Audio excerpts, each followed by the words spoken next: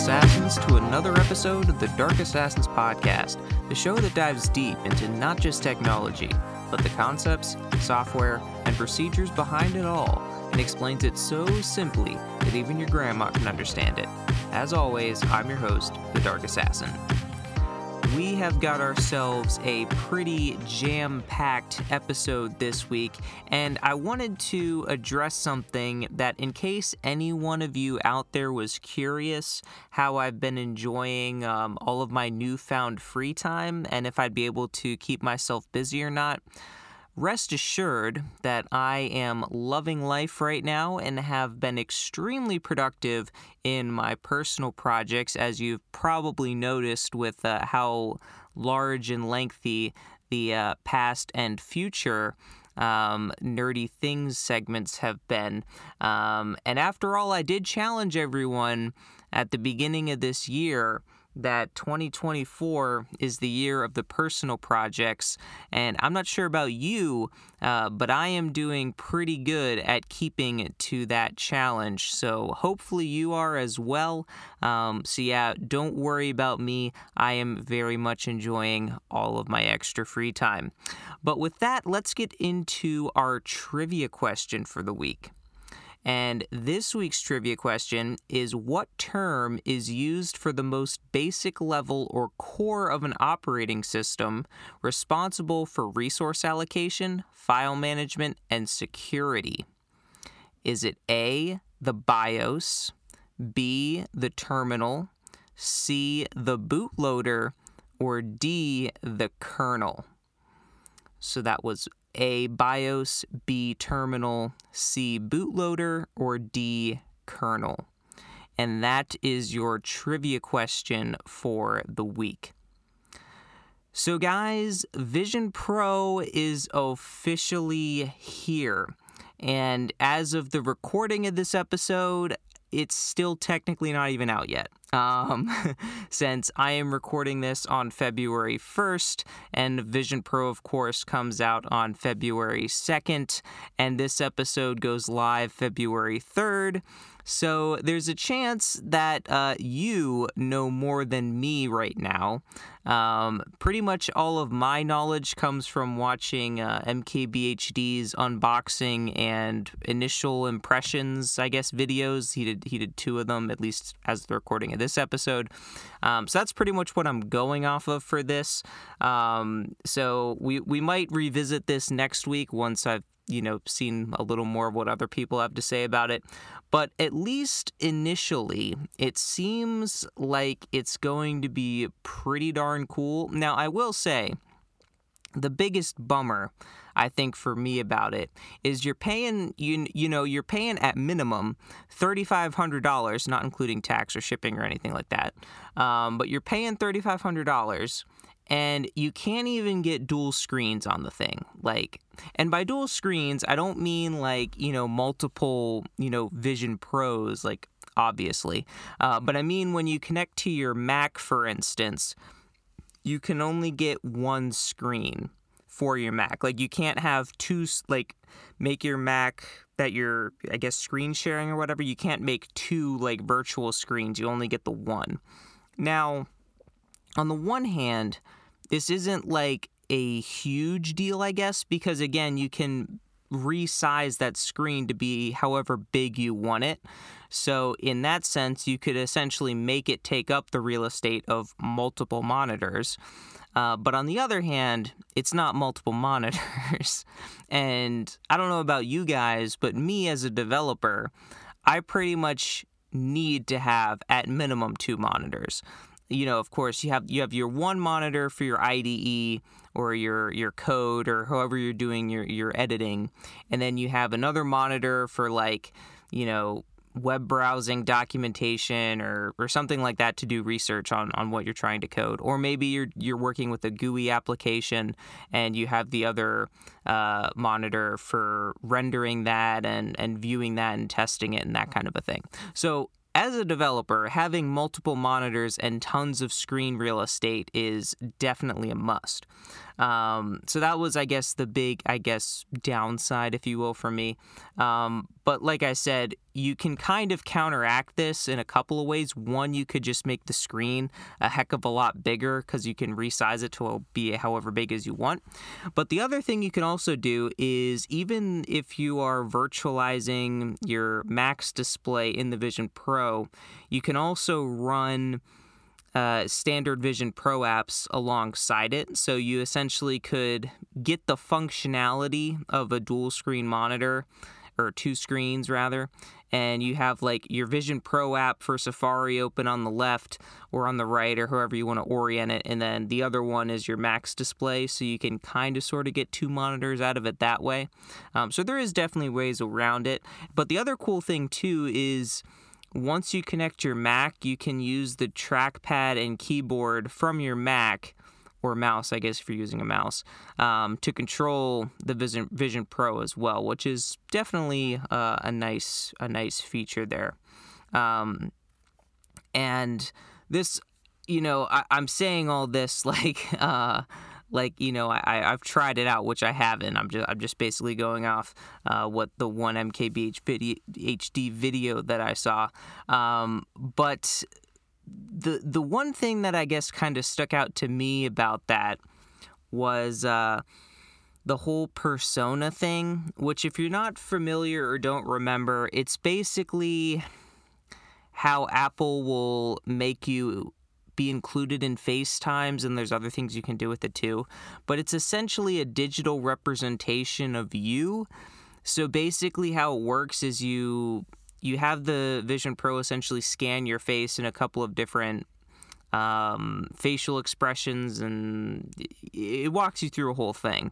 And the thing that's really interesting about it is, well, first off, it's in beta, and I'll just say that the fact that it's in beta pretty much just sums it up. But the thing is, it looks really cool, but also unrefined at the exact same time, and it's really hard to explain. Like, it seems like it's able to track you really well. Like, it mimics your facial movements pretty darn well, and as far as like how you look, like how much the persona resembles you, it's kind of like you, but also like you're in a cartoon or a video game or something.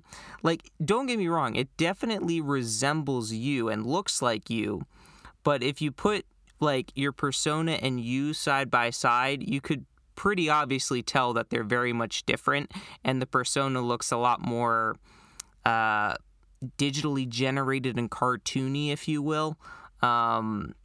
So, but at the same time, like, it tracks all your movements really well, and it's really weird. I definitely, well, some of you, most people that actually pre-ordered the thing have gotten it, so I'm assuming by now there's probably a lot more other reviews out there and people talking about it. So I definitely encourage you to look into some of those. If you think whatever I'm saying sounds absolutely crazy, or it's just not making sense, definitely go and watch one of those videos where they break it down. But yeah, Vision Pro is here. I do not have my hands on one, and quite honestly, I don't have $3,500 burning a hole in my pocket, so I don't exactly plan on getting one anytime soon. But it definitely looks pretty darn cool, and I don't know, maybe come like some generation down the line, I don't know how many, when the price actually becomes more realistic, I might end up picking one up. Or I might go to my good old friend eBay after it's been out for a few years and the prices have come down. I don't know. But the weird thing about that, I guess, is there's so much like custom fitting for the Vision Pro that I'm really not sure how the secondhand market is going to work for Vision Pro, because in order to get one, you essentially have to like scan your face or like go into an Apple store for a fitting, and it basically, orders you custom parts, but I put that in quotes because I'm pretty sure what they're doing is they just have a select range of sizes, and then based on like your facial scan or whatever, it like puts you into one of those size groups and then does it that way. But it's not like a one size fits all thing, which I guess makes sense because this thing's going on your head. Everyone has different head sizes. So it's not going to be like a Mac, for instance, where you just look for the specs you want and then you buy it. Like it's going to be a different process on the secondhand market. And I'm really interested to see how that pans out in the coming years. But I guess we will find out. But with that, let's get into this week's cybersecurity tip.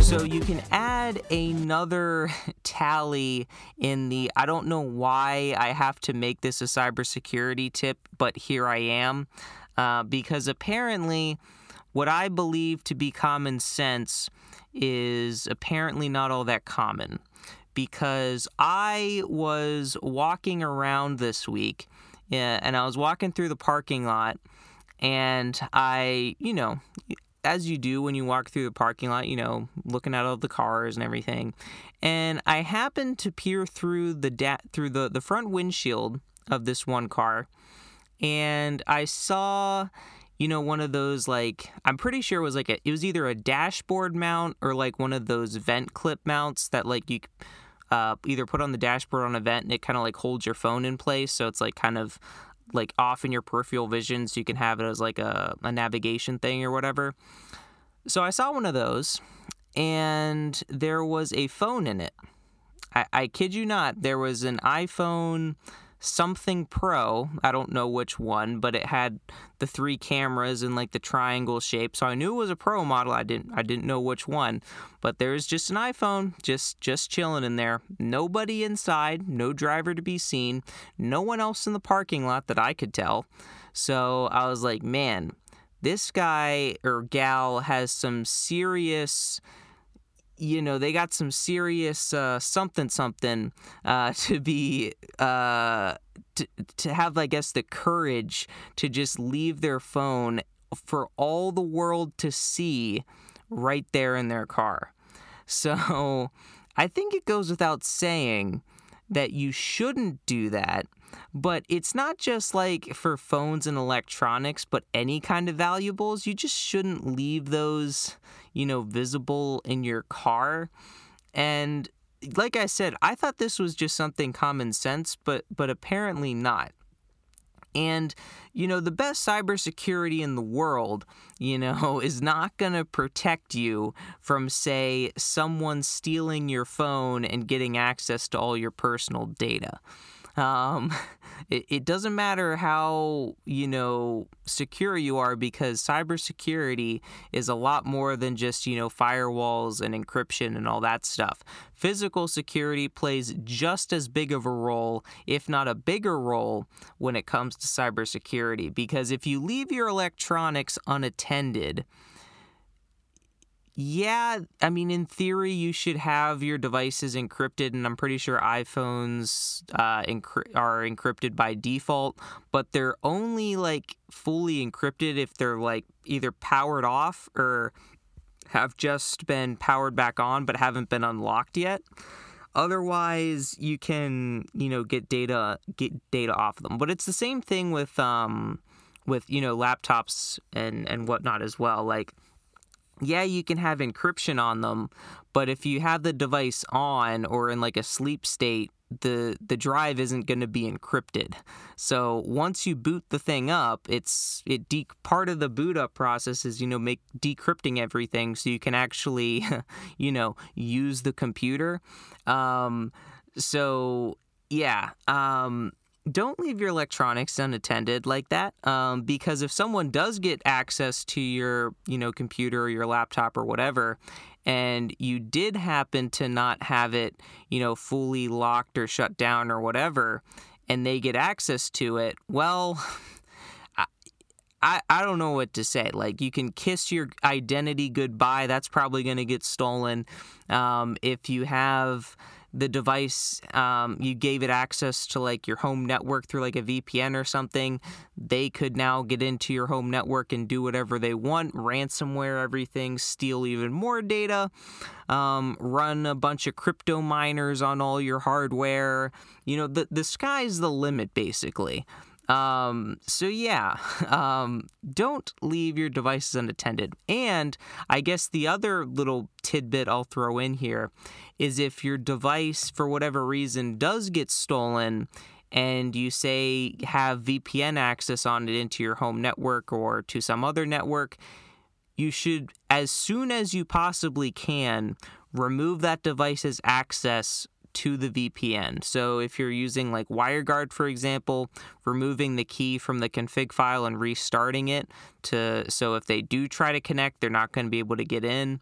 And basically, really, you got to ensure that anything that device had access to, you revoke that access as soon as you can, to make sure that if anyone is trying to do something nefarious with it, they can't, or at least try to prevent it as much as possible. So yeah, that's your cybersecurity tip. I didn't think I would be using this as a cybersecurity tip, but apparently there is a non-zero number of people out there that needed this tip. So that is your cybersecurity tip for the week. Now, before we get into some of the nerdy things that I got up to this week, I did see this one article this week, which I kind of thought was a little funny, maybe in an ironic sense, but funny nonetheless. So it's an article that basically talks about burnout in developers, which we had an episode of a while back going over why developers aren't loyal. And one of the big reasons for that is because of burnout. But the thing that I find funny about this article is there was a JetBrains developer lifestyle survey, and it found that 70% of developers out of the developers that get burned out, 70% of them said that they code for fun on the weekends. Which, I mean, that tells me a couple of things. It tells me that, one, the developers are not tired of coding, and what they are tired of is either what they're coding, how they're treated, or the culture at their workplace, or some amalgamation of that, or potentially something different. But the fact of the matter is, they're not tired of coding, because if they were, they wouldn't be coding for fun on the weekends. Yet here they are, 70% of them coding for fun on the weekends. Now, we talked last week about productivity trackers. Maybe their workplace is too focused on those, and they feel like they can't spend as much time making the code better, and they're just kind of focused on hitting all these tight deadlines that it kind of takes the fun out of it for them, at least in their professional life. And another potential possibility is maybe they're on whatever project they're working on, because everything is trying to be pushed to the deadline, and everything's kind of getting rushed out. There's a lot of technical debt associated with whatever project they're working on, and instead of actually being able to fix all of those issues and kind of resolve that technical debt, it just continues to pile on and pile on. And one thing I will say, as a developer, I have been kind of in this situation before where I had deadlines to meet, and needless to say, I couldn't get the code as polished as I wanted it to be.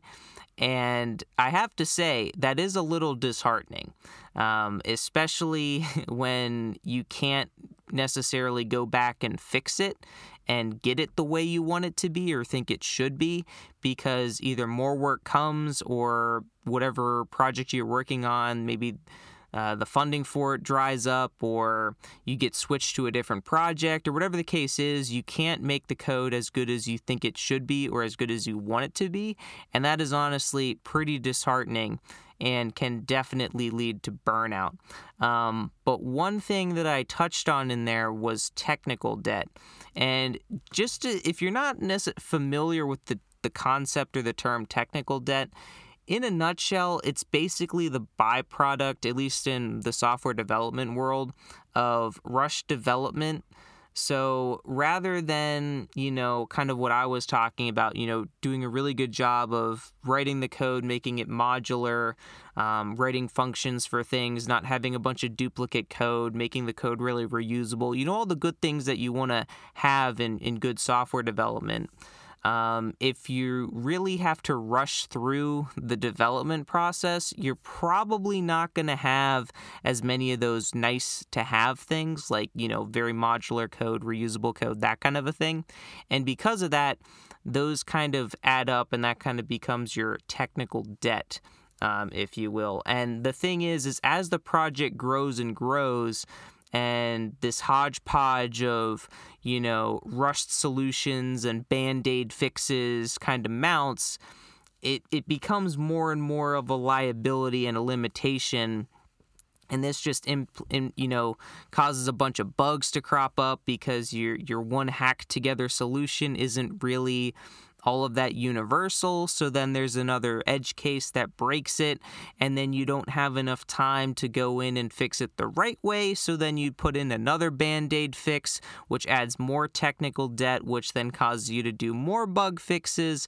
And it's just really not a good solution. And the other thing that can also happen too is you can get really spaghettified code. And spaghetti code is some of the worst code to work with, let me tell you. You got functions all over the place. Nothing makes sense. And it's just an absolute nightmare to have to work with a code base like that. So this idea of debt is essentially the future cost of having to rework the code base because the solution isn't adequate. So essentially, you can rush through the code to get it done by the deadline, but again, it's kind of going back to that thing of how good is that code really? I can write code to do a certain task, and as I mentioned when we talked, I guess it was last episode or whenever we were talking about the productivity apps, I mentioned that on the first pass through me writing code for something, it's almost never the final solution that code is in. I almost always go back through and rework things and refactor stuff and reorganize things, optimize things, that kind of a thing. Because at least for me, the first pass through the coding problem, if you will, or trying to solve the solution, is almost always, let me just focus on getting this thing working. And then once I have it working, I can go back through and make it nice and reusable and modular and all that stuff. But if you're rushed to pump out some code by a deadline, you don't necessarily have that luxury. So it ends up mounting as technical debt when your essential first pass solution of just trying to get something working that has a lot of hacked together code, probably has some magic numbers in there, really not well written code, ends up being the production code, and then someone has to come along later and refactor that, and here again comes the technical debt. And if you haven't heard of the term magic numbers, that's essentially at least in programming, where if you essentially either multiply something by something or you assign a value that isn't a variable. So instead of, saying if the array is less than array length, you say is array less than 5 or something like that. That is essentially what a magic number is. And magic numbers are horrible for a couple of reasons. One being, and probably the most obvious, is if you ever change that number, you have to manually go through and change every single location where that number is. So if for instance, we go back to that array length thing. If you're checking the length of the array, And if you're always checking to see if it's 5, however many if statements, for loops, while loops, whatever where you're checking, you now have to change that 5. Whereas if you just set a variable to be like, max array length is 5, then you can just say max array checking against max array length. Then if you ever need to change that length, you just change the variable and everything changes according to it. And that is a good programming practice, but through an initial pass of just trying to get things working, sometimes that may or may not happen. As much as we developers like to pride ourselves on writing good code, every now and then we're just trying to figure out if something's going to work, so we'll throw in a magic number in there, or maybe 2 or 3 or 4, and we'll come back and refactor it later. But if we don't have time to refactor it later, that code then becomes the production code and someone has to deal with it, hence the technical debt. So another thing that can the other thing with the technical debt too is it generally doesn't always happen at once. It's like an accumulation. It kind of slowly grows over time. And the other thing too is perhaps you just thought that this project or this code base was just going to be something really small, but then it keeps getting built upon and expanded out, and things are kind of always getting patched together and really becomes spaghettified because everything is essentially a patchwork kind of all being layered on top of each other, and it just becomes an absolute nightmare and an absolute mess. And then some poor soul is going to have to come through and refactor that. And that whole refactoring process of actually going through and fixing the code and doing it right essentially is the paying back of the technical debt. Technical debt is something that is not good. It's essentially unavoidable. But at least as a developer, knowing that it exists and essentially not being able to do anything about it is pretty disheartening and can lead to burnout. So I can see why some developers would feel that way. But at the same time, when it comes to coding for fun on the weekends, you essentially get to determine if the technical debt is allowed to stay or not. Usually, you'd probably elect that it is not allowed to stay. And the one thing that I've found in my years of programming is sometimes, even when I don't actually implement any flashy new features and essentially just spend hours just fixing bugs and refactoring code and essentially changing absolutely nothing about the functionality of the overall program, but just, changing from the code aspect, making it more reusable, putting things into functions, better naming variables, documenting things, that kind of a thing. Something about that, at least to me, is just so satisfying, removing all of that technical debt, if you will. So I definitely can see, why the developers, even though they're getting burned out at work, are still programming for fun on the weekends. But speaking about programming for fun on the weekends, let's get into what nerdy stuff have I been up to this week. So I really haven't touched much on my home lab in recent weeks since I've been so focused on programming projects. So if you're missing home lab content, I'll give you this little tidbit here, since I did do a little bit with it this week. So for the video game I'm making, it uses 2D sprites. And I was kind of doing some research about potentially trying to find some kind of tool that would allow me to, essentially do pixel art or 2D sprites in a more efficient manner, I guess we'll say. And during that research, I found this tool called Sprite, which I'm not endorsing it by any means, because like I said, I just found it, and I've used it once. But when I was looking at it, one of the things that piqued my interest about it was the project had a GitHub and the source code was available. So I was definitely intrigued by that. But one thing about Sprite is it does require you to pay for it. But the source code's freely available. So if you go through the process of downloading said source code, building it yourself, and just using it, for personal use, then you can use it for free. So that's what I decided to try to do, because one thing, I'm not opposed to buying software or buying things in general. But one thing I generally don't like to do is spending money willy-nilly on something I'm not sure I'm going to like or use. So that's kind of one of the reasons why I opted to go the compile it yourself route. Plus, it's just kind of cool to compile things yourself. Maybe that's just the software developer in me talking. I'm not sure. But anyway, I decided to compile it myself. And I figured that since I do at least the majority of my development on macOS, I would try to build it for macOS. But the other thing I also decided was that I don't want to have to install all these dependencies on one of my Macs just for things to potentially not work, or I realize I don't like the software, and now I have all these random things installed and dependencies that I don't want.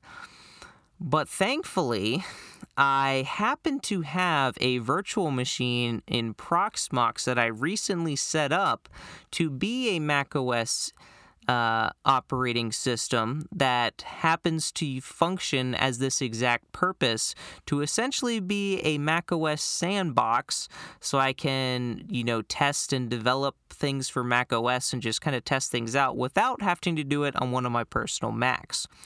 So I decided this was the perfect opportunity to put that VM to good use, and I decided to develop a script because, of course, I cannot be bothered to have to go through all the steps of installing all the dependencies, downloading all of the packages, downloading all of the requisite third-party libraries, downloading all the source code, compiling everything. I mean, that is just way too much work. So what I decided to do was develop a script that can do all that for me. And the nice thing about having a virtual machine on Proxmox, for instance, is if I mess something up, I can just roll everything back like it never even happened and try it again. So that's what I ended up doing, pretty much rolling it back a few times, testing the script, trying to see if I could get it to build and whatnot. And I did get it to build, got the script working pretty darn good, and I was definitely happy with it. And then it came to actually using the thing, which I gotta say, it is a million times better than what I was using before, which was MS Paint. Yes, I was using MS Paint, which was very brutal, let me tell you. It was not a good time.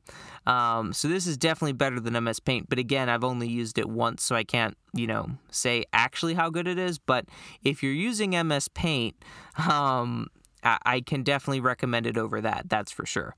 But as I mentioned kind of a while ago in one of the episodes of, why every developer should have a home lab, this is essentially one of the core reasons, because as a developer, you need to do a lot of testing and experimenting with stuff. And rather than doing it all on your personal machine, you can do it in your home lab on a virtual machine.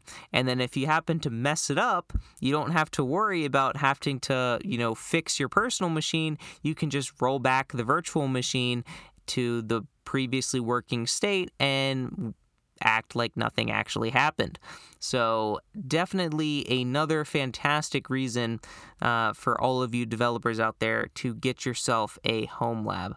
And the other side note I will put in this kind of home lab discussion is you're definitely going to want to stay tuned for next week, since I didn't get around to it this week, but I have a really cool, at least I think it's cool, CI/CD pipeline project that I'm planning on working on, and I'm going to try to get implemented this coming week. So you'll definitely want to stay tuned for that, because I think it's going to be pretty awesome. So now moving on to some of the software development updates. for the video game I'm making. So the game I'm making, if you're new, I'm basically trying to make my own Pokemon game from scratch. And one thing that I've been kind of touching on the past few weeks is the whole getting the front end of the battle scene, if you will, connected to the back end. So one of the first things that I did when developing this game was trying to at least get a prototype, if you will, of the back end function of a battle. And I got that working fairly decently. It obviously wasn't fully complete yet. You can only use attacking moves, but again, who doesn't use only attacking moves, if we're being honest? Well, I guess a lot of people, but I know at least when I was growing up, if the move didn't deal damage, it was essentially worthless. So younger me would be absolutely find no faults in how the battle was before. But I wrote that a while ago. But that code was only executable through the command line. And obviously, video games in general, at least modern video games, tend to have a graphical user interface, or a GUI, which is a visual representation of what is going on, and not a, text-based version. So while the battle worked, it was not very aesthetically pleasing, if you will. All just, you'd enter what move you want to do, and just a wall of text appears of everything that happened. So obviously not ideal and not like the real thing. So I've been trying to work on integrating the back and the front end together. And I had gotten most of it working, but there were still kind of a couple minor things that weren't working yet.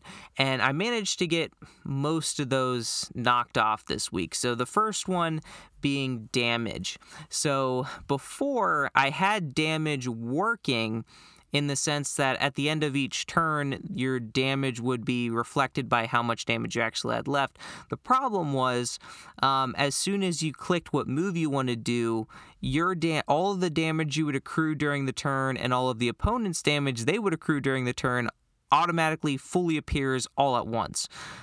Which, if you've ever played Pokemon before, that's definitely not what happens. Or if you've played any kind of turn-based game in general, that's not what happens. So that was kind of one of the goals I had, was to get that damage animating, which I was successful in getting that accomplished. So now when you do an attack, that damage gets dealt, and then if you say accrue recoil damage, that'll get dealt afterwards, and then if you have like some kind of status condition damage, that'll get dealt even after that. So it all kind of gets dealt when it's supposed to be, and animates the bar going down and the HP value going down. So that was a big win. The other big win was I procedurally generated logos for the types and status conditions.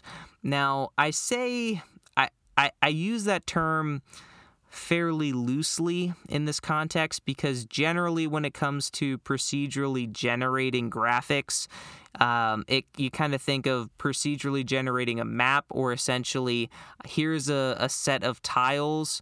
I'll put this through an algorithm and it'll create a map, which we'll get into that a little bit more. But going back to my implementation, the reason I use the term procedurally generated is the logo for like the status condition, for instance, is it has like an abbreviation of the status condition with a colored background.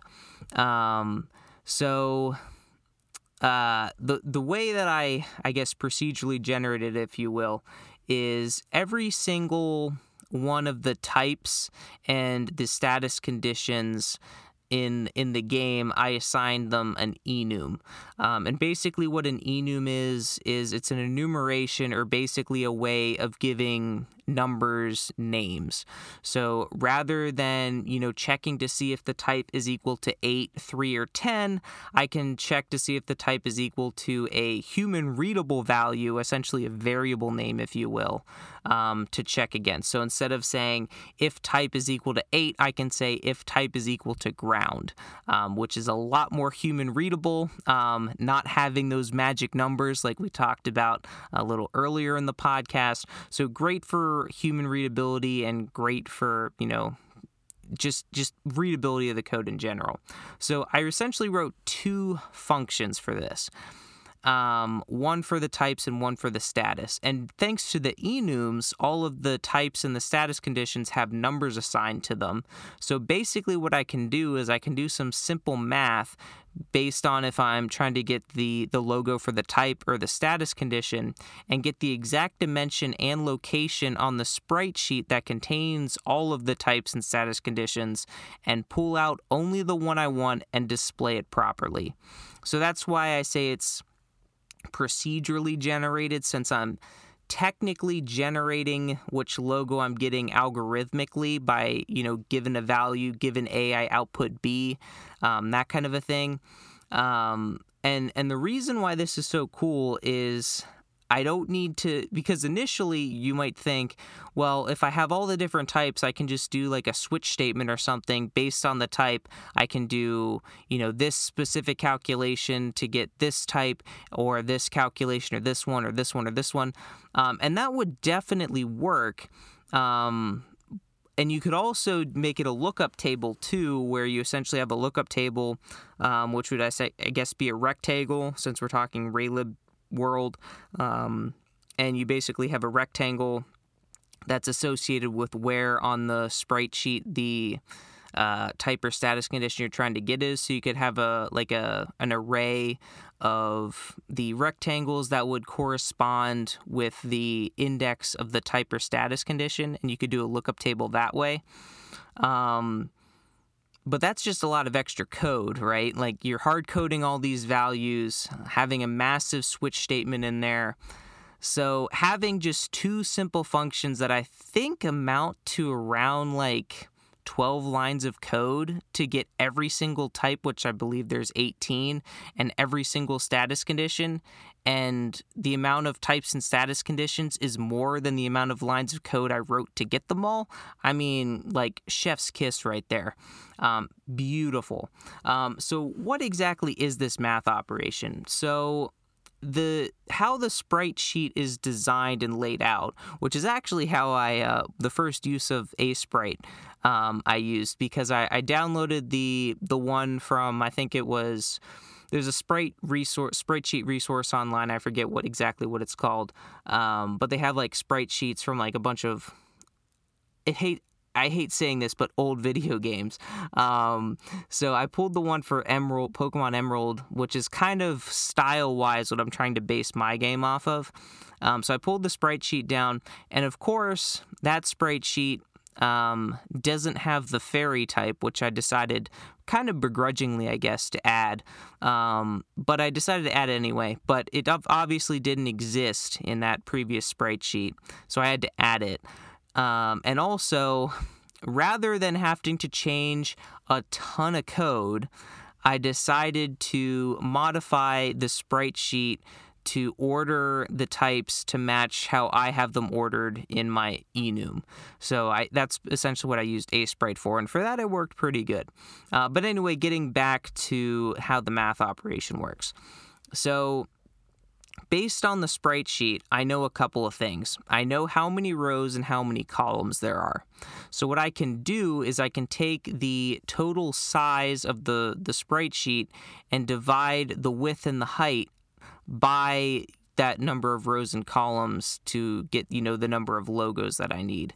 So then once I have that, I can just do a simple division and modulo operator to calculate the X and Y position.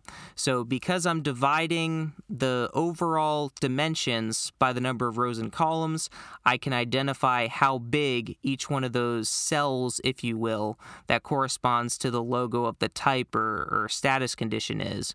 And then in order to find the X and Y condition, I essentially just divide by the type, for instance. So let's walk through an example here real quick. So the dragon logo, for instance, is, let's say it's at row 2, column 3. And of course, we're starting at 0, so if you really want to think of it in human readable terms, that would be row 3, column 4.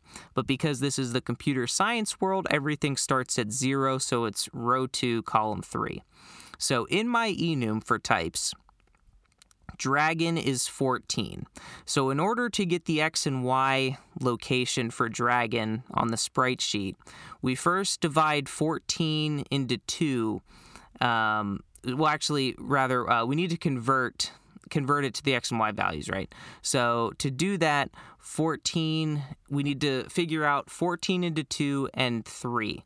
So for the X value, which we established as 2, it's row 2, so that's the X value. What we do is we take the type, which is 14, and then we take the modulo of that number to give us of the number of rows, which in this case on the sprite sheet is 4. So 14 modulo 4 is 2, since 2 is the remainder of 14 divided by 4. So then, you guessed it, to get the Y, we take the result of 14 divided by 4, which gives us 3. And yes, technically it's 3 point something something something, but because we're in C++ world, we're doing integer division, so everything after the decimal just gets cut off and we're left with 3.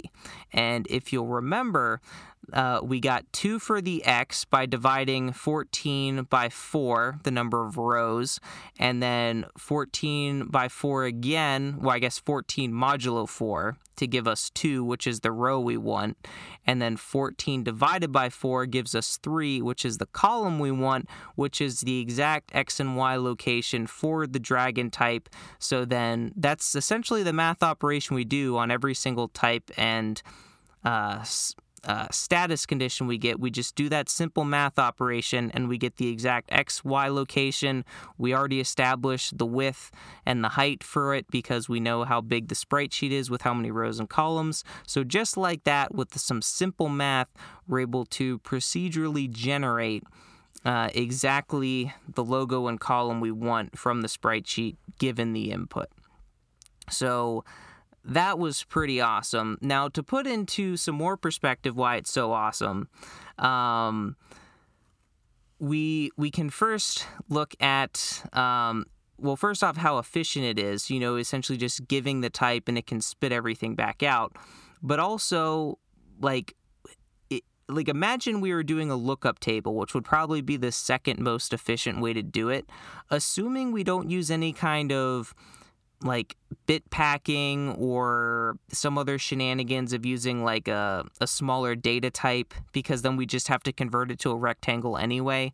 If we just assume we're using a rectangle in Raylib consists of 16 total bytes because a rectangle consists of 4 floats, and a float, at least in a 64-bit architecture with C++, is 4 bytes. So 4 of those, 4 times 4 is 16. So the theoretical lookup table for all of the types and status conditions would cost us 400 bytes worth of memory, whereas our procedurally generated solution costs us nothing. Now, you're probably thinking a couple things. First, 400 bytes really isn't that much in the grand scheme of things, which you're absolutely right, it's not. But as we mentioned a while back when I was going on a massive rampage, essentially redoing all of the code and all the classes and trying to optimize for space and whatnot, while yes, a few bytes here and there isn't much, once you scale it up to the size of having tons and tons of these things, 400 bytes here, 200 bytes there might not seem like much, but once you compound that over a bunch of iterations, it adds up pretty quickly. Now, granted, in this case, it would just be 400 and would always be 400 bytes. But if I took that same mindset for every single instance of, oh yeah, this is only 200 bytes, it's only one instance, no big deal. Oh, this one's only 600 bytes, but it's only one instance, no big deal. If I do that over and over again, all those instances of it's no big deal kind of add up to be a big deal. So that's one reason why it's pretty big. And the other thing you might be thinking and could argue is I still take up 16 bytes because I'm returning a rectangle as a portion or as the return value of this function. And that is true, but that's not necessarily any additional space that the program needs to take up initially for its memory footprint. So whereas if you made a lookup table, that lookup table would have to be in memory in order for you to access it. Whereas my solution, there is no 16 bytes, just allocated in memory for the duration of the runtime of the program. It just is calculated on the fly and used when needed and then freed. So that's one very nice thing.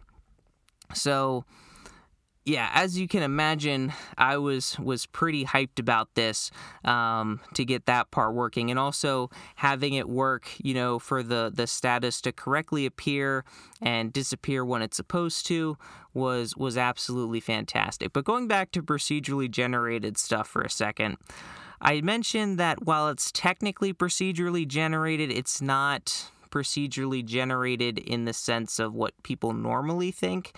So the true sense, if you will, of procedurally generated graphics would be you, instead of designing like an entire level or an entire dungeon or something like that, you essentially have an algorithm pick assets that fit together and make the dungeon or map that way, which I do intend to do at some point, but we're kind of a little ways away from getting to that point. But I do plan on doing that. But essentially, true, if you will, procedurally generation would come from something like a wave function collapse algorithm or some kind of cellular automata or something like that, where essentially you would give like a random element, set some random value to be something, and then you would have the algorithm go through and randomly pick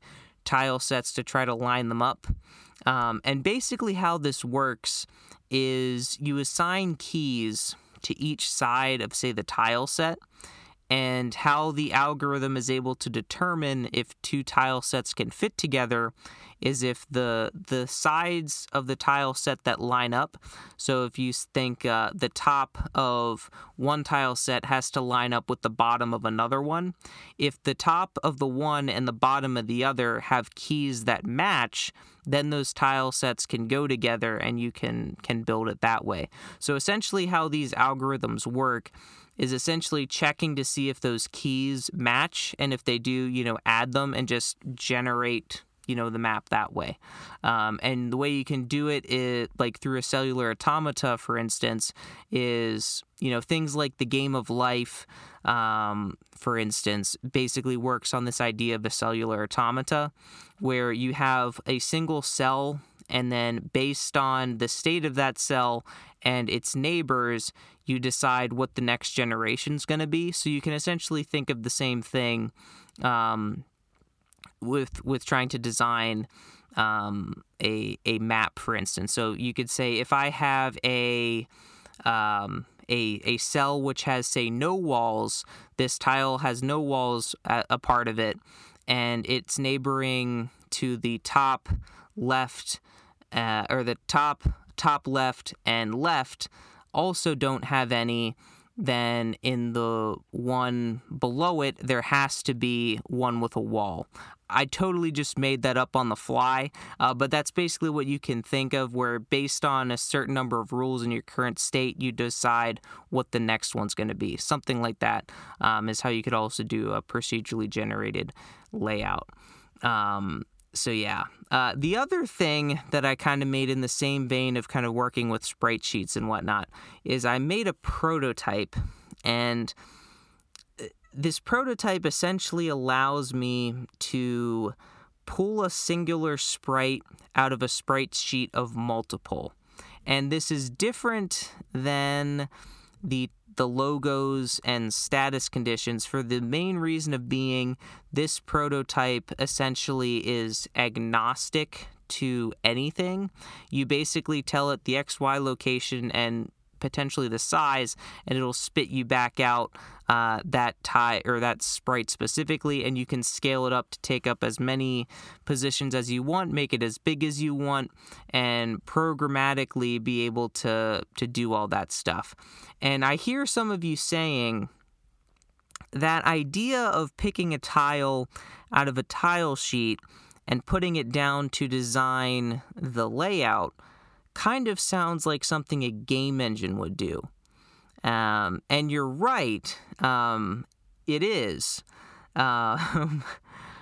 It is something that a game engine would do. If I had one!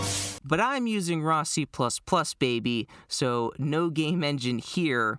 So we're doing it all manually and programmatically, which I guess programmatically is the better term because I'm basically coding it all, which some of you probably think I'm crazy for doing that and not using a game engine, and at sometimes I would agree with you, but the main reason I'm not using a game engine is because, like I said in the beginning, one of my goals for this project was to do as much of it from scratch by myself as possible. And while game engines are fantastic for making your life easier, they also generate a lot of code for you, which the point of this project is for me to essentially do it all myself. And if I'm having a game engine generate a lot of the code for me, I'm kind of failing at that goal, at least in my opinion. Now, maybe you're trying to make your own video game from scratch and you're letting yourself use a game engine. That is totally fine. I am not bashing you in any way. Just for me personally, I set out as this goal to do everything myself. Now, I have thought about, seeing that I have this prototype that can essentially do kind of what a game engine does, all I got to do is throw a GUI on this thing, and I essentially have myself a mini game engine. And then I would just essentially have to make it auto-generate code for me, which that kind of sounds like its own project. But I some of you are probably also thinking, if you're trying to design this whole thing from scratch, why are you using Raylib? And that is a fantastic point you make there. If you're newer to the podcast, you might have not heard the explanation, but essentially, I was 100% planning on writing my own graphics library to use for this game, and then I realized how much work goes into making a graphics library, and I was thinking, if I went through and made my own graphics library to use for this game, the graphics library would probably be as big of, if not a bigger project than the project I'm trying to do, which is a full-fledged video game. So I allowed myself the concession that I would be allowed to use a graphics library to at least handle doing the graphics, but everything else I would have to do myself. So all of the coding of what the graphics does, all of the loading of assets, all of the moving of sprites and objects, checking for collisions, all that stuff I would be doing myself, which is part of the reason why I'm not doing using a game engine, because game engines, at least in my experience with using them in the past, for the most part, kind of handle all that for you, which, like I said, I want to do as much of this from scratch as possible. So that's why I'm not using a game engine. But speaking of, we've been talking a lot about all the code that I've been writing recently, and we have actually hit, at least what I think, is a fairly large milestone for this project specifically, which is we have officially, and I put that in air quotes, we have officially, or I guess because I'm still writing the code, have officially written over 10,000 lines of code. And the reason why I say officially in air quotes is because that is just the net lines of code that I've written for this project. So if you were to use some kind of source code calculator to calculate how many lines of source code you wrote, which I happen to have written a tool like that, which I used, it will say, over 10,000 lines. But that, as you can imagine, is very, very, very deceptive. Because if you've ever written code before, the lines of code in the file do not account for all of the other lines that you have either deleted, changed, added, and then removed, and then added back, moved to a different file, removed, changed, modified. You get what I'm saying, right? Like all the refactoring you do, all of the rewrites, all of the optimization you add, none of that gets captured in the lines of code that you've written. Like all of the lines of code that I wrote before I went through and overhauled essentially every single one of my classes to make them more optimized doesn't count. All of the lines of code I wrote to fix all of the various memory leaks doesn't count. All of the code that I wrote and then changed is not included. This is just the net lines. If you look at the code as it stands right now, that is what it is, but that doesn't account for all of the lines of code written throughout the course of the project. So if you actually accounted for all of the other lines, we probably hit 10,000 lines a heck of a long time ago, but we are at least officially now over 10,000 lines, which I almost can't say anymore because I did the check to see how many lines of code we were at, and I think it was like 10,100 and something.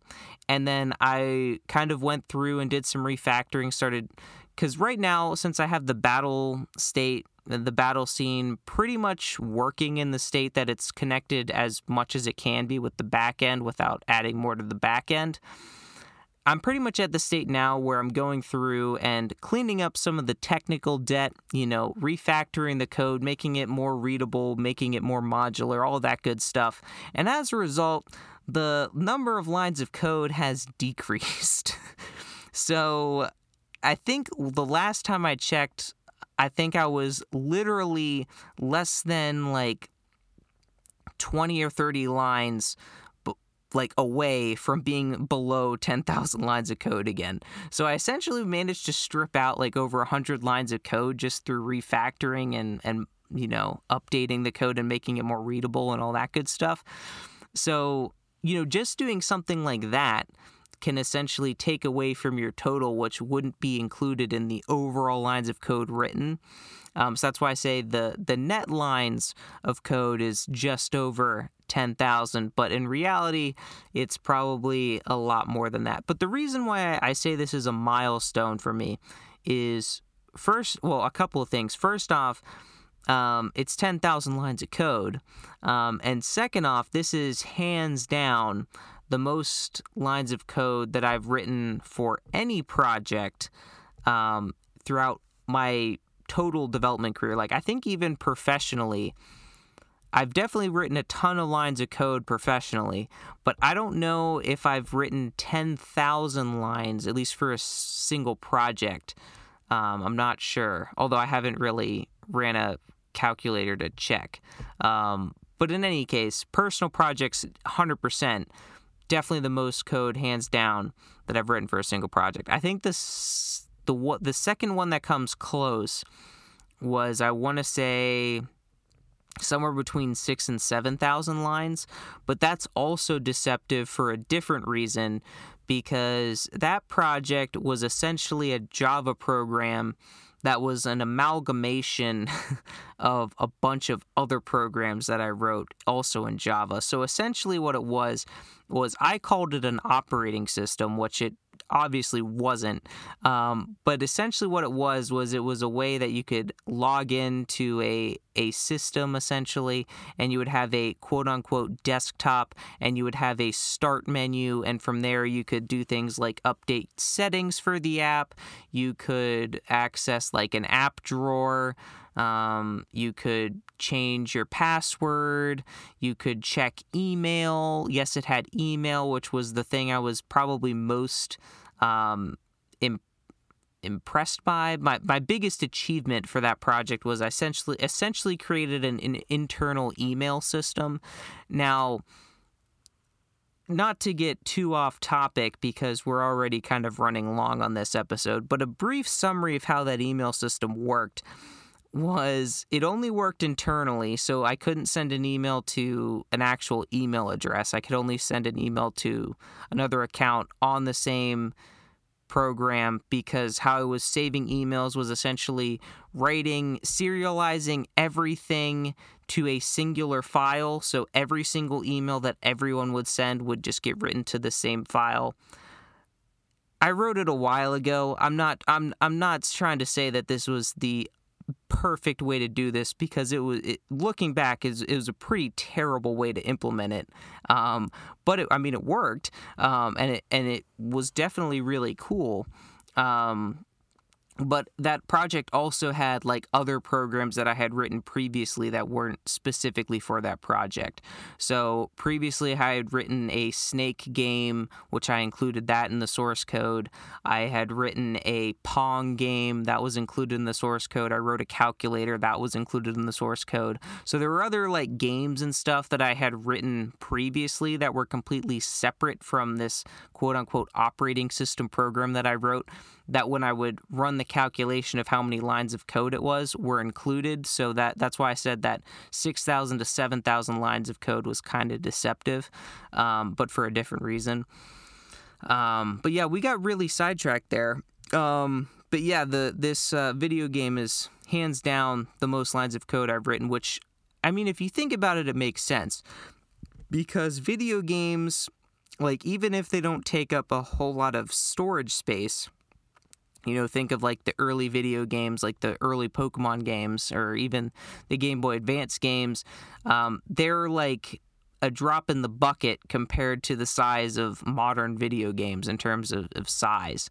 But even still, like, there's tons and tons of lines of code that make up those games. And it also makes sense, in addition to it be a video game, it also makes sense seeing that we're going on the third year now.